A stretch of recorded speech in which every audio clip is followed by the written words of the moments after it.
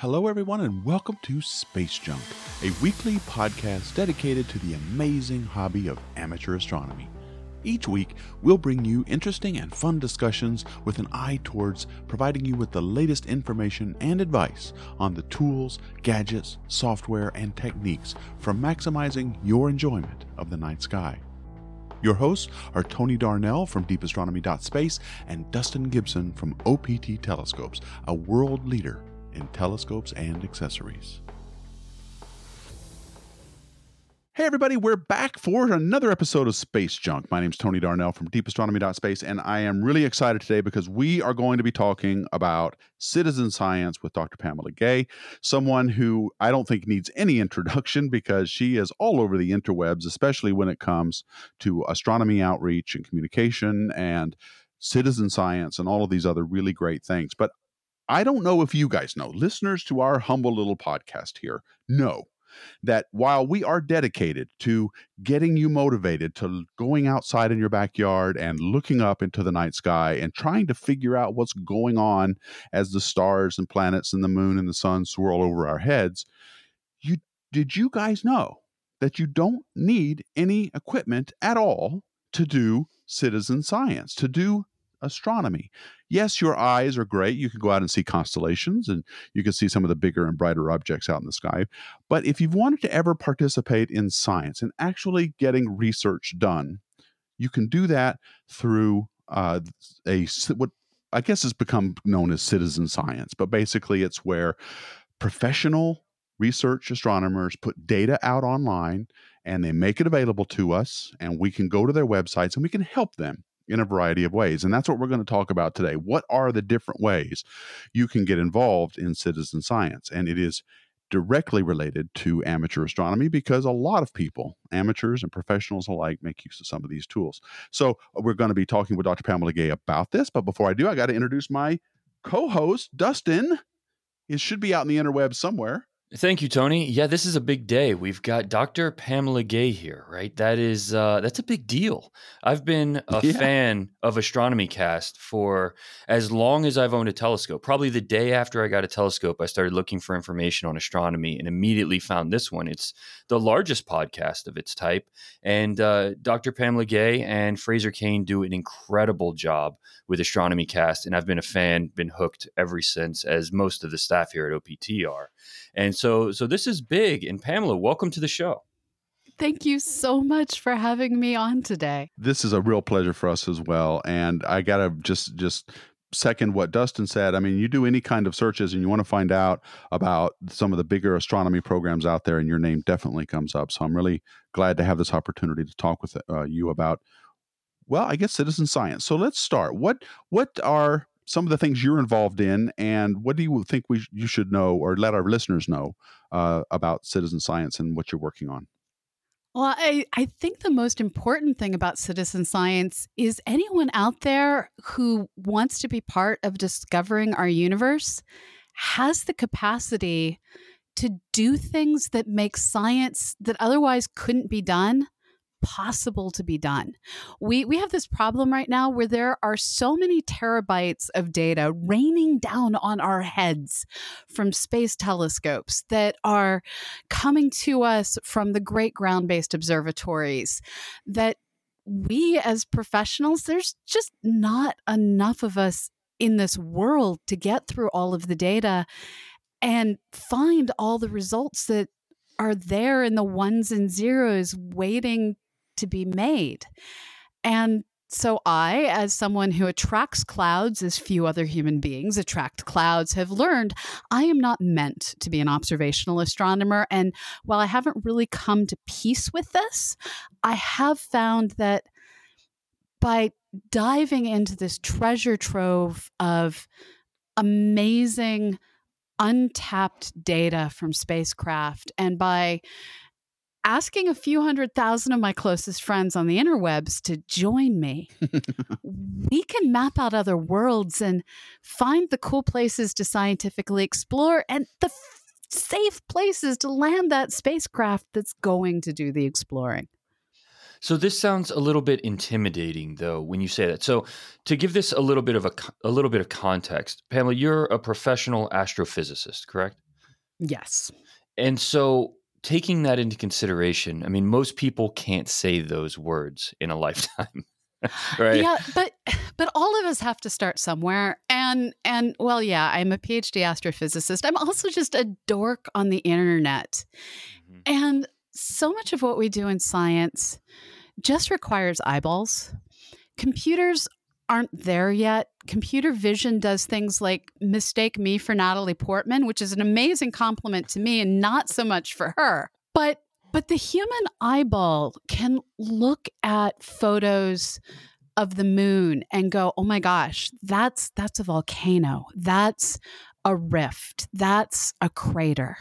And software can't do that yet. And if we want accurate maps of other worlds, we need humans out there doing their best imitation of American Vespucci, or however you pronounce that fabulous mapper of America's name.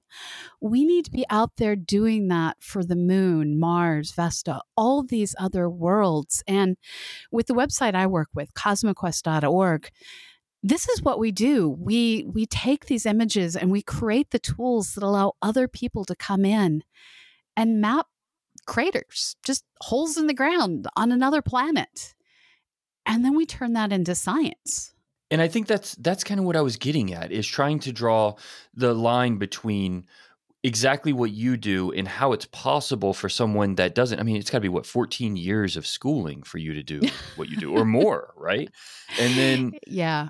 And then from there, it's like, okay, I get that you can do that as a professional astrophysicist, but how do I, just sitting at home and having an interest in astronomy, how do I get involved at a level that actually matters? The cool thing is all it takes is pattern recognition skills. Okay. This means that you can go to cosmoquest.org. You can pick a planet you want to help us with. Mars and Mercury are the ones we need the most help with right now. We have an interactive tutorial that will show you what the different features look like. They'll help you pick out, this is a boulder, this is a crater ejecta. We'll show you what the different things look like. And then after you've gone through the tutorial, we just give you what are sometimes pretty and what are sometimes, wow, that world has been bombarded hard with space rocks. We give you these pictures that you get to enjoy while you map out what's in the pictures. And then we partner with other people like me that went to college for a stupid amount of time. And we work on the complicated statistics that I can't easily teach you with an interactive tutorial. But we can't do the statistics until someone does the mapping. And in many ways, we're asking people to do the stuff that once upon a time would have been that first step in an undergraduate getting involved in doing research. But there's just not enough undergrads out there to get through all the data. So I'm asking everyone out there listening to come be my undergrad. And, I'm going to sit in podcasts like this one, and I'm going to go on twitch.tv, and I'm going to do everything I can to be your professor and teach you everything you want to learn. Now, the first thing I heard of when this initiative in this modern era of citizen science and getting online with computers and websites and doing classifications of various types, prior to that, citizen science, the most prominent ones that I knew of, the programs that I knew of, were things like the American Association for Variable Star Observers. You could actually go out with your telescope and estimate the brightness of a variable star, make your own light curves and send them in, and scientists would use them. This was way before the internet. Now, one of the first programs I had heard of was Zooniverse, that was started with Chris Lintott and others. I And actually you, I'm co-founded sorry, I did that. not know you were a part of it. So you know all about Zooniverse. Yeah. It's big collaboration. They started with a science case. They, like you say, human eyeballs are still much better than computers at pattern recognition, although I think that gap is probably closing. They had a science case, a science question they wanted asked or answered with the Zooniverse classifications. Is this a spiral galaxy? Is this a barred spiral? Is this a elliptical? What kind of galaxy is this? And then they went forth and took that data to write their papers with. Does CosmoQuest have an a priori science question in mind, or do you like you say, put together the statistics first and then ask questions of those statistics to make papers out of. We actually have a science question that is based on all those statistics. With the moon data that we're looking at, we have two different science cases that we're working on. The first one, which is where we started out, is how old precisely is the area around the Apollo 15 landing site on the moon? And then the secondary question was, can we use the data from citizen scientists to train a machine learning algorithm? With Galaxy Zoo, that was the first citizen science project that went viral. There'd been Stardust at Home before that had been working on trying to find dust particles that were captured by the Stardust mission in aerogel. It wasn't really pretty pictures, kind of difficult task. Galaxy Zoo, super easy, super beautiful pictures, went totally viral. And then from there, with Zooniverse, we went on to doing a whole myriad of different science questions. And where CosmoQuest split off was we're taking on the science questions where you need a lot of training. And it turns out things like galaxies we can now solve with machine learning algorithms. They've actually been able to completely replicate, researchers out of UCLA, what was done with Zooniverse using machine learning algorithms. Now, unfortunately, computers are still totally confused by changes in sunlight angle, soil texture, soil color. All these different things change the way the surface of a world looks. So, and things like shadows too, right? I would imagine. Yeah, it completely confuses the machine learning algorithms. So when you're training the machine learning algorithms, you have to sample a really diverse set of features. You have to look at craters in dark soil, craters in light soil, craters with the sun over here, craters with the sun over there, craters with the sun everywhere. And this takes a whole lot of data. And this is where we're looking to say, okay, we know that we need more data than one scientist can produce, at least within the budgets of what we can afford for one scientist to do before we run out of money. But if instead we ask volunteers to map out all these different parameters and combine all of their data, can we then use that instead to train the machine learning algorithms? And this is that next big thing that we're trying to do. That's very interesting because it's you're teaching the machines how to make the pattern recognitions themselves by using all these statistics. And cool. With every world, we're going to have to do this over and over again because it turns out each world, the imaging machines that we're using are just different enough. The conditions of the bombarded surface are different enough that an algorithm trained on the moon isn't going to work on Mercury. So we kind of have our hands full. With Mercury, we have a completely different science case. With Mercury, we're trying to figure out if you can statistically separate out which of the craters are created when an asteroid hits Mercury. And because it's essentially bedrock at the surface, when it gets hit, it sends boulders flying in all directions. So every primary crater that an asteroid makes on the surface of Mercury leads to a myriad of secondary craters. And you have to uncouple which craters are created by asteroids and which are secondary craters if you want to try and understand anything about Mercury's surface. So we're trying to figure out if that's even possible. And so where does the data that's being analyzed, where does it all come from? Different spacecraft. The data that we're using for the moon comes from Lunar Reconnaissance Orbiter. For Mercury, we're using images from Messenger. With Mars, we're using data from two different images that are on Mars, two different imagers on Mars Reconnaissance Orbiter, HiRISE and CRX. We have Dawn data of Vesta. We're going to be bringing in Ceres in the new year. And the thing I'm most excited about right now is our software is going to be part of how the OSIRIS-REx team finds that rock they're bringing home from Bennu. Wow, that's awesome. Yeah, that is. So I want to get back to the moon for just a quick second, though, because you had your science case. You told me your science question. Do you have a science answer yet? How old is the landing site at Apollo 15? We I have to admit, that was something that we had our preliminary answer a year ago, and I don't remember the answer. Okay, fair enough. Well, I guess I would like to know then how, in a more general sense, how can you tell how old something is by looking at craters? What information do crater impacts give you about the age of the surface? Well, in general, they give you the relative ages of different areas. But with the moon, we can cheat, and we have in the past gone and picked up rocks and brought them home. And so the actual age for the Apollo 15 region is set by the rocks that we brought home. But we need to then tie that to a perfectly precise counting of the craters around the Apollo 15 region, and then measure to see, okay, are there variations from point A to point B? And those variations, when you count craters, reflect, oh, this area has been exposed longer than this area. The way to think about it is if you go outside when it's just started snowing, you can initially see just a thin scattering of snowflakes.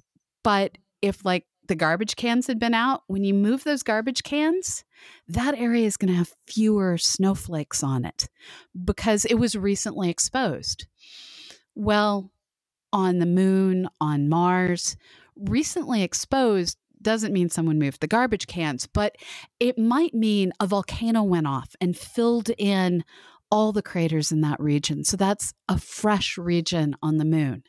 So just like you can see where cars have been parked, how long different cars were parked in different places in a parking lot by where there is more or less snow during that slow falling, big puffy snowflake storm. With craters, where you have more craters, that's an area that has been exposed to not snowflakes, but falling rocks. And the longer it's been exposed, the more craters it's going to have until eventually it's so cratered that we can't tell anything because we call it saturated. Now, the nice thing is you can saturate with the small craters, but the giant rocks tend to fall out of space much more rarely. For this, we are grateful because the dinosaurs lost their lives, but we didn't. I, for one, am grateful for that fact, yes. I am as well. So you just count the big craters when the little craters are saturated, and you can figure out this is younger, this is older, just by how many rocks have had a chance to fall out of the sky and destroy that part of the world. I never thought about it until you just brought this up, but the moon is an interesting case because we have rocks from the moon, right? So it gives you a chance to test your testing procedure as well. Have you done that? Have you seen, measuring against the age of the rocks you have here, have you done photographic testing and seen if the two line up? Yes. And what was awesome was we were able to we know this area is older because it has more craters. We know this area is younger because it has less craters. And we had estimates of, okay, so we're going to assume that rocks fall out of space at a mostly constant rate, which means that this area is this much older than this area. And we could test, was the rate at which rocks fall out of the sky actually constant? Was it changing with time, which means that things fell out of the sky faster at one point in time than they did in another, by gathering up rocks from all over the surface of the moon. And we didn't just do this with the Apollo missions. The Soviets did a bad job at getting humans there. They kind of didn't. But they brought back a ton of rocks. And I mean that kind of literally, all with robots. And so there's all of these places that were sampled by robots, all of these places that were sampled by humans. And using all of these different laboratory measurements of exactly how old is this rock, according to counting up the different kinds of atoms that have decayed in different ways over the history of our solar system. By counting up atoms, getting the absolute age of these rocks from different places, we can then put our cratering history into a calibrated usage.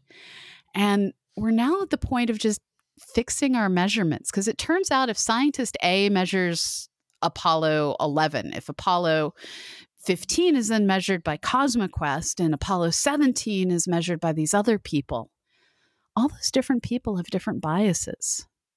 And it turns out if you use a whole bunch of citizen scientists, you get a more accurate result than you do if you use any one human being. Because one human being is going to get distracted and go get hot tea or coffee. But 15 citizen scientists working together are going to get an accurate result because, yeah, one of them got distracted here, another of them got distracted there. But if you assume all the mistakes are unique and all the right answers are shared, you just look for things that are marked by multiple people and you can get at a real result. And we compared our scientists, our citizen scientists, to 8 different professionals. And we found, the professionals compared side by side, their results don't match. But take the group of the professionals and the group of the amateurs, and it's a 1.01 comparison. It's the same thing. Wow, that is incredible, actually. And it makes perfect sense. I mean, you're averaging out the mistakes, you're averaging out the bias. So how sure are we about this lack of bias in our crowdsourcing measurements? I mean, I get that we have, by getting a lot of statistics on a measurement, you get rid of extrema, you get rid of the person who is always got this one bias and always sees certain patterns no matter what, and that kind of smooths everything out. But there are human biases, which I wonder about all the time. Back in the day, the people looked at the first images of Cydonia taken by Viking, and everybody saw a face on Mars.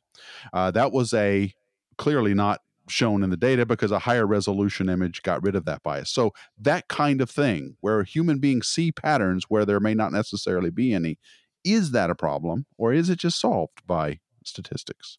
There's 2 very different questions tangled together in that, and they're both awesome questions. So the first thing is, do human beings as a whole have this thing where we consistently screw up in the same direction? That's right, because of our biology or whatever. And in order to answer that question, we have to figure out how to model craters and model the surface of the moon well enough theoretically that we can get a purely theory-based crater measurement from artificial algorithms, and no one has figured out how to code that. What I can tell you is we took 8 different professionals. We had them look at several different kinds of surface on the moon, and we found systematic errors, one human being to another human being, across these different data sets. This is a published paper, Robbins et al., 2015 in Icarus. And so, yes, there were variations from one human being to another. But then we took all 8 of those pros and we grouped them together and we got the combined aggregate result. We then took all of our volunteers and we took those same areas, or we took one of those areas, and we chopped it up into a bazillion different pieces. We gave each of the different pieces to a different group of 15 humans. We aggregated that data together the same way. And when we compared how do the pros as a group do to how do the amateurs do as a group, overall, it was that 1 to 1.01 comparison. But in comparing the nuances between the 2 groups, we found that for like your run-of-the-mill average, not too big, not too small crater, exactly the same across the 2 groups. A little bit more scatter among the amateurs, but the aggregate result, that what is the radius, where is the center, same between the 2 groups. When you start looking at the really big stuff, the amateurs are like, yeah, I'm not sure if that's a valley, if that's naturally occurring, if that's a crater. I just don't know, so I'm not going to mark it. So they tended to screw up more with the really big stuff that's hard to identify. On the other side, though, with the little tiny craters, it's as though the pros were like, and I'm done. I'm not going to mark any of these. There are too many little tiny craters. And the amateurs were like, I see this crater and I will mark this crater. So with the small ones that are super easy to see, those were marked left and right way more accurately by our amateurs. Not way more. They were marked more accurately, statistically speaking. So there are differences in how that trained professional, who in some cases has 50 years experience doing research based on counting craters. We do see some differences at the big end and the low end that are driven by confidence and exhaustion. But the overall result is the same science result for both. Okay. So it sounds like this is a really robust way to get a lot of measurements that would be relatively hard to do. What would be hard to do any other way? I mean, you really Exactly. The days of the lone astronomer sitting in a dark room looking at his data that he took over a telescope that night before, though, that's gone. I mean, now we've got to have these much larger efforts to get some science done, right? Exactly. There is, and there always will be those times that you sit there at the telescope and you're like, oh, wow, I'm using Keck to observe 46p Virtanen. And you get amazing results in the moment. But there is so much science that we never even imagined doing in the past, where we're now looking at the surface of the moon and of Mars in such high resolution detail that we can see insight sitting on the surface of Mars, and we can see the trails of footprints left across the moon by the astronauts before I was born. We can see those things. And when you have data at that high of a resolution, suddenly cataloging everything in your image is way harder than it is when you're just looking at that one awesome comet. All right. Well, let me ask you about the software that you're using with CosmoQuest. You said that earlier in the podcast that they are, and this is a point of pride for you, and rightfully so, that they are going to, OSIRIS-REx, the mission that is going to an asteroid to land on it and grab a piece of it and bring it back. Where they land and what they grab will they will be using your software to do that. Is that what you said? Yeah. What are they? What is that software telling the probe? Or is that So, proprietary and you can't tell me? No. It's an intermediate step. I personally, I know myself well enough. I hope to never write software that runs on a spacecraft. That is more stress than I wish to have. So our software is processing software. It's called Citizen Science Builder. The lead developers on it are Corey Lehan and Tanner Buxley. I just forgot the last syllable of his name. Tanner and Corey are my two lead developers. And the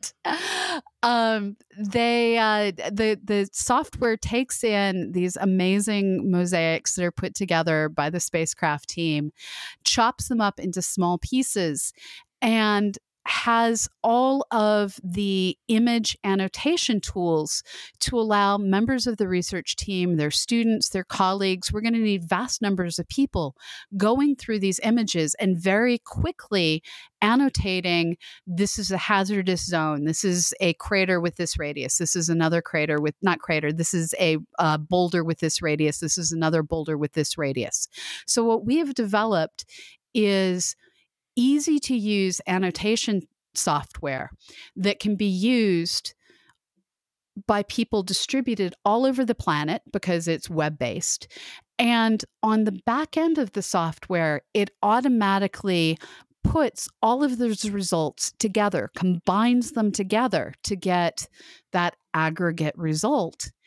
And we have a data output pipeline that delivers basically MySQL database files that are exactly what the mission team needs to figure out, okay, this area is hazardous. This area has the right density of rocks. Ooh, this is where we're going. So hang on. Is this happening live as the thing is going down? You've got people.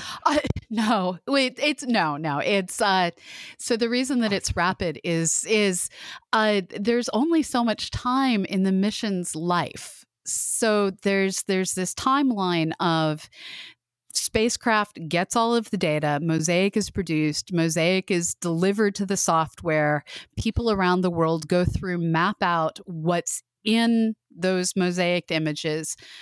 And then you get to these are the sites we're looking at stage. You get better data. You start doing the mission planning and figure out orbitally. And there's a whole variety of different criteria that luckily I'm not responsible for knowing all of. But what are the places that meet all of the precise criteria? So we only have a short period of time between Mosaic has been gotten and we need to figure out what are the candidate landing sites. It's but not to the being done extent that information gets disseminated, this is kind of real-time-ish, isn't it? Well, it's zippy. We'll go with it's zippy. Okay, zippy, not real time, but definitely the mosaics get made, they get sent out. Citizen scientists are on hand. They're categorizing, and boom, out comes some MySQL tables, and then scientists look at those MySQL tables and go, "Oh, we maybe want to stay away from that spot there." Exactly. So that's pretty quick. It's amazing. When they first came to us with this, it was like, yes, I want to do this. This is terrifying, but yes, we shall do this. Well, it's exciting. And yes.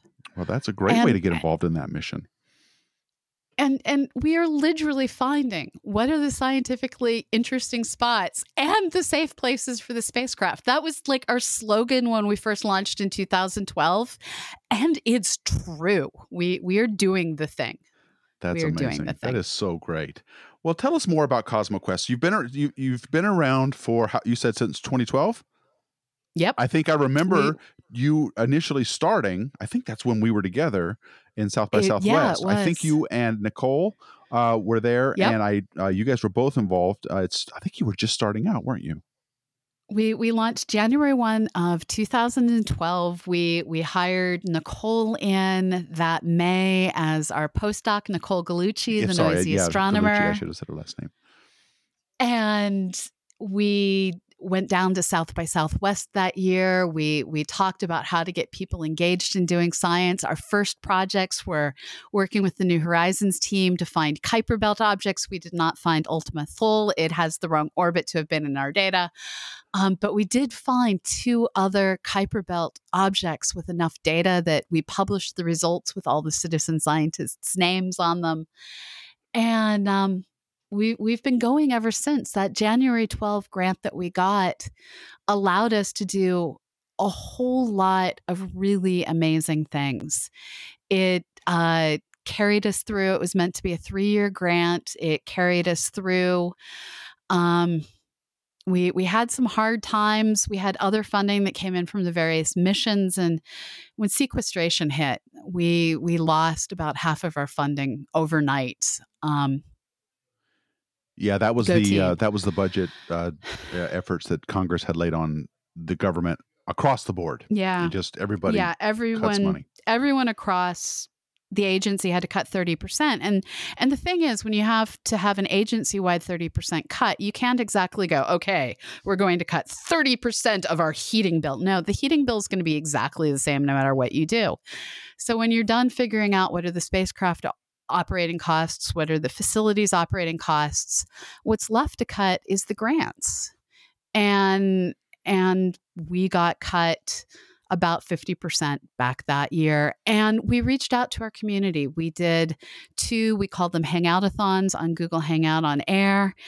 And we were able to keep our project going until in 2016, we got a mega grant. It was actually called to build up CosmoQuest, to build new infrastructure and do all sorts of shiny, awesome things that we've been working on trying to build. And we're just getting to the point of being able to launch a bunch of stuff that it took us time to develop. But unfortunately, we're now facing not sequestration, even though there is a government shutdown looming. I know, God. No, unfortunately, this time we got word back in August that with the James Webb Space Telescope cost overruns and with a variety of policy changes that have been taking place, that there was the possibility that our funding might face cuts again, but instead of just being 50% this time, it's 100%. Oh, wow. So funding is cut entirely for CosmoQuest. Yep. And so what's the plan here, right? Because, I mean, obviously it's doing huge things and needs to continue. And it's not the first time that funding has been cut for CosmoQuest, but you were able to reach out and get help, and things carried on, and then it actually grew from there. So facing the challenge now, what's the next step? Well, we're doing a two-pronged approach. This weekend, unfortunately, it's a holiday weekend, but this was how long it took me to get all of the approvals. I work for the Planetary Science Institute, and we have all the accounts set up that we're gonna. Well, I'm taking Amanda Palmer's lead, and I'm saying we need help. And we are doing a hangout-a-thon once again. This time we're doing it on twitch.tv/CosmoQuestX. We're going to be streaming for 40 straight hours. And we're trying to raise $60,000 by the end of the year so that I can make part-time salary for all of my staff for the first 6 months of next year. No one's going to be full-time. Everyone's hours are cut.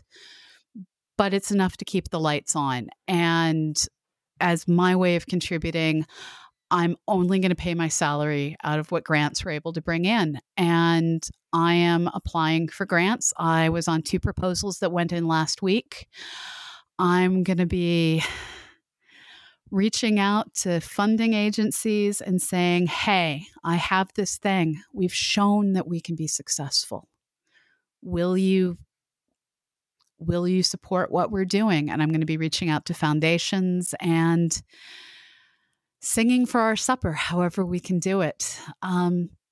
It's one of these things where my goal in life had always been to work with people to do the science. I'm a variable star astronomer by initial training. I worked with the American Association of Variable Star Observers, people whose data goes back to the 1800s, and I used that data in my first author publication. I believe in citizen science. I use citizen science. Unfortunately, right now, I have to say, I also need the citizens to fund that science. And any of you out there who've ever said astronomy, space science, education, it deserves more funding. Can you make that real? Yeah, and so how do people do that? Because this community is one that blows me away every single day, the astronomy community in general. And so I have no doubt that people will be interested in helping, especially something this important. But what does that look like? How do people help? It's as simple as going to Hangout-a-thon. So telethon, but hangout instead, hangoutathon.org.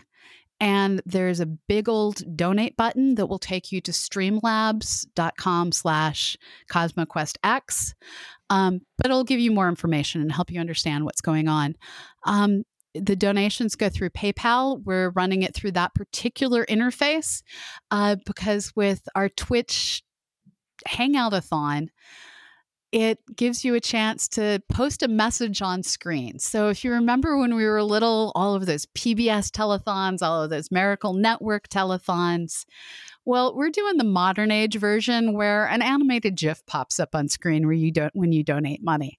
So this is your chance to help us celebrate. And just to make it interesting, if you show up and you watch everything that we're doing, all 40 hours of content, we're going to be periodically to celebrate every $100 mark that we make, which is a whole lot, hopefully.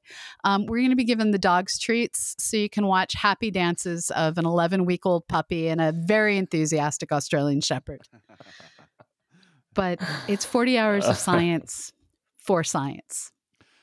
I think this might still be going on when we post this podcast, but if it's not, if you're listening to this podcast after the Hangout-a-thon is over, that doesn't mean you've missed out. You can still go to No. you can still go to CosmoQuest cosmoquestx.org, right? Or what's the website? We have this weird problem where even though NASA has cut our funding, we aren't allowed to ask for donations on our NASA site until January 1st, which is when we don't have any money anymore. And if we don't have money by then, the lights turn off. So going to CosmoQuest-X, there's absolutely no signs of anything wrong. This is irony. So all of the information, we created a special site just for this, hangoutathon.org. And we also have everything on our Twitch stream. So twitch.tv/CosmoQuestX. So those two sites have all the details. Okay. Twitch.tv/CosmoQuestX. Just scroll down below the video player, and hangoutathon.org. Okay. And that is how you can get involved right before the new year starts, but after the new year, there's also ways you can get involved and give money as well. So I want to say that because I want people who listen to this podcast and who want to help know that there's still hopefully a way that they'll be able to give something by then. So and this is after the New Year's. Until the New Year's.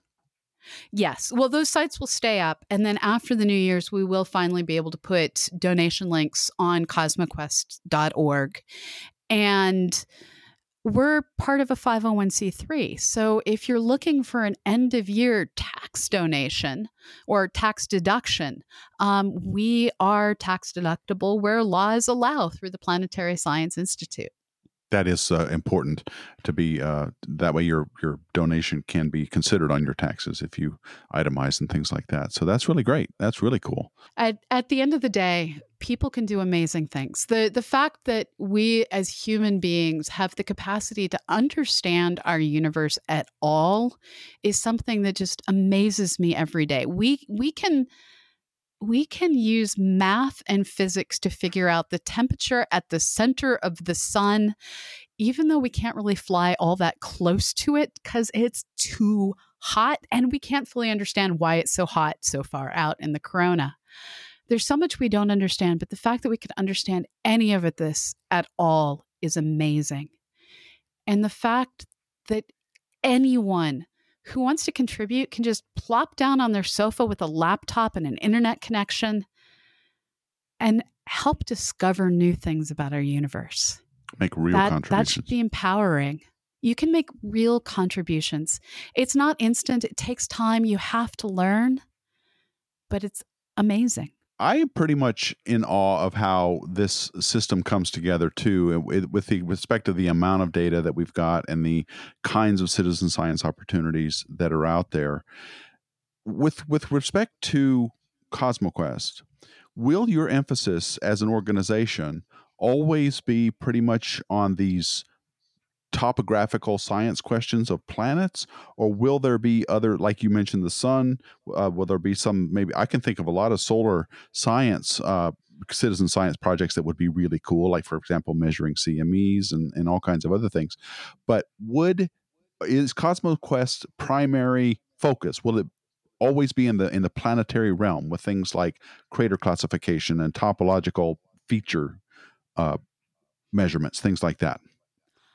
No, that's actually just kind of where we got limited by accident. We were tied to the WFIRST mission and we were going to be doing some precursor science for that. But unfortunately, with the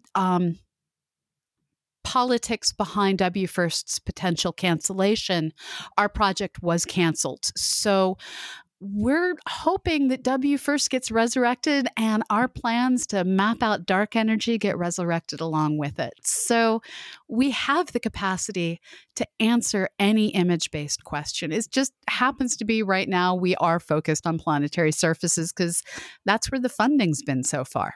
But the sky isn't a limit and neither is a rocky surface. Well, let me just ask you a personal opinion, a question about where astronomy is heading for the future. Can you give us some insight as an astronomer, where you think the big questions are going to lie in our future? Is it things like the nature of dark matter or the expansion rate of the universe?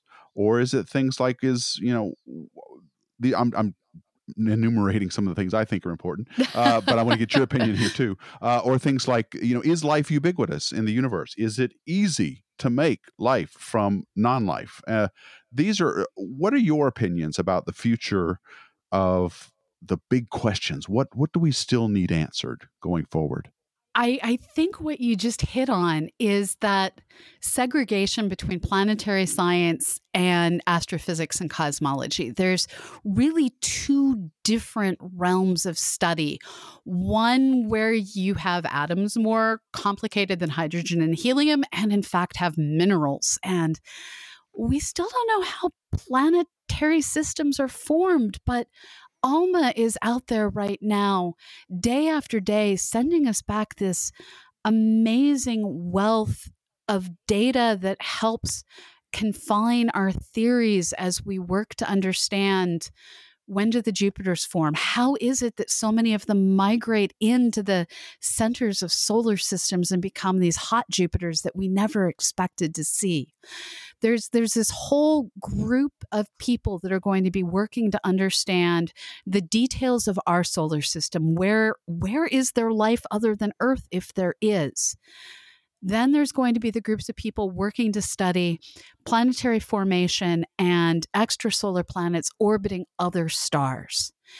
And while this dovetails into astrophysics, it really is its own separate science that uses a lot. It's a lot less plasma, a lot less quantum mechanics, and a whole lot more stuff sticking to stuff and forming bigger stuff. I'm showing my astrophysics background, but planetary science is where you start getting into biology and chemistry and much more literally heavy molecules than you get in astrophysics. And when you start getting to cosmology, you sort of stop worrying about normal physics in a lot of ways. What is dark matter? Don't know. What is dark energy? Know even less. And this is where we start getting into the realm of particles that don't interact the way normal stuff interacts, where we start ending up with words that don't describe the stuff your table is made of. Non-baryonic matter, things that we can only detect in high energy collisions in colliders like CERN and in deep underground pits of fluids like the Kamiokande Observatory in Japan. These are two totally different areas of science, and I see people clustering up around what happens in the star systems and what is happening that allowed those star systems to ever form out of the subatomic particles and invisible stuff that makes up the majority of our universe. And in between is the galaxies that I kind of love. The galaxy. Yeah, I guess it's important. That's an important distinction. You're right. I mean, if you think about it, 20 years ago, maybe 25 now, exoplanet science wasn't even a thing, right? I mean, we've only just over the past quarter century figured out that there are stars around other planets around other stars. And certainly astrobiology is a new science as well. So these new sciences are being born as our equipment gets better, as our eyes get better at looking at the universe. And so these new things pop up. And I suppose you're right that they are kind of delineated between big stuff and little stuff. Stuff that bangs together makes bigger things, are sort of a classical approach to some of the sciences out there. And then the esoteric stuff like dark matter. I used to think dark matter was a thing. Now I'm not so sure. I'm not so sure that there isn't something about gravity we don't understand at big distances. But it used to be as, oh, they're going to find it. They're going to find the particle and we're going to be okay. And we're going to know what dark matter is. And we're not finding it. And it's being very stubborn. Now I'm not so sure. Now I'm like, well, hang on a minute. Maybe I was too quick to judge all this. And so, but life in the universe, that's my biggie. I think, and I want to get your opinion, Pamela. I'm going to put you on the spot here. But I won't do it without going out on a limb myself. I think life in the universe is not a given. I do not think it is ubiquitous, nor do I think it's inevitable that it will start from any kind of planet or any kind of place it can. I think life is hard. And so I don't think it's everywhere in the universe. And I'm not surprised we haven't found any answer to Fermi's question, where the hell is everybody? I think it's a perfectly plausible scenario to be in. What are your thoughts on that? And so I'm sideways from that. I think that intelligence, that complexity is hard to get to. But I would not be surprised to find things at the level of tardigrades, at the level of extremophiles, just about everywhere. And so I think that Fermi's paradox, you're right. Getting intelligent life, complex life is hard. But I want to believe that those little tiny things that refuse to die on the outsides of spacecraft are kind of everywhere. But time will tell. And the thing that gets me is that time will probably be within our lifetimes unless we make mistakes crossing the street. This is the kind of stuff that upcoming spacecraft are going to, one generation of probes at a time, begin to develop the abilities to look for. And if there are tardigrades on Mars, we just might be able to find them, although we may not know if they're ones we took there or not. Yeah, that's also another issue entirely, isn't it? Whether we're going to these places like Mars and just contaminating it, so that we have bringing our own germs over there, which would, I guess, be a good argument for panspermia, which would bring these life or bacteria organisms traveling through space is probably pretty easy to do. But I don't know. I've heard that a lot lately. I'm hearing what you're saying. That very thing is that, yes, maybe smaller forms of life are ubiquitous, but not necessarily intelligence. There's a lot that has to happen in order, or at least with a lot of fortuitous things to line up before you get an intelligence that's capable of producing technology or something like that.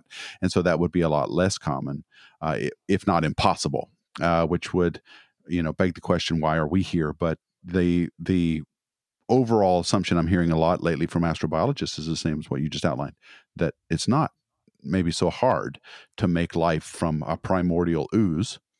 It's not going to be a spark of life like what you would imagine. Suddenly you have this primordial ooze full of organic compounds, none of which is alive. And then suddenly, boom, there's a spark and there's something alive there. It's not like that. It just gets the chemistry gets gradually more complicated until you have something that metabolizes and reproduces and does whatever life does. So, yeah, well, that was a great answer. I'm glad I put you on the spot, and you weren't so reticent to step out with me on this. No, it's one of those what if questions that we can't answer, but we can have hopes. And as long as we acknowledge that until we have evidence, I believe there could be extremophiles everywhere. It's a belief. Yeah. But it's one I want to be true. Yeah. And I would love it to be, other civilizations out there with building Dyson spheres and whatever they're building. And I would love that to be true. But I think it's equally plausible that it's not. And so, at least right now, based on what we know. So you're right. There's a lot we have to learn about life and the future of the universe. I guess I would like to close out this podcast with a question, or I'd like to ask you for some advice. And I'm talking specifically about young people who are thinking about astronomy as a career, whether they're boys or girls, regardless of their ethnic background. What advice would you give to somebody as a practicing astronomer, someone who's out in the field doing the work, who is thinking about becoming an astronomer or maybe majoring in astronomy in college? What advice would you give them? It's going to be hard. It's going to be harder than you ever possibly imagined. But if there's a place in you that just aches to try, that aches to try and understand things that no one has ever understood before, and gets excited sitting down and reading the news, reading the articles about our latest discovery, then go for it.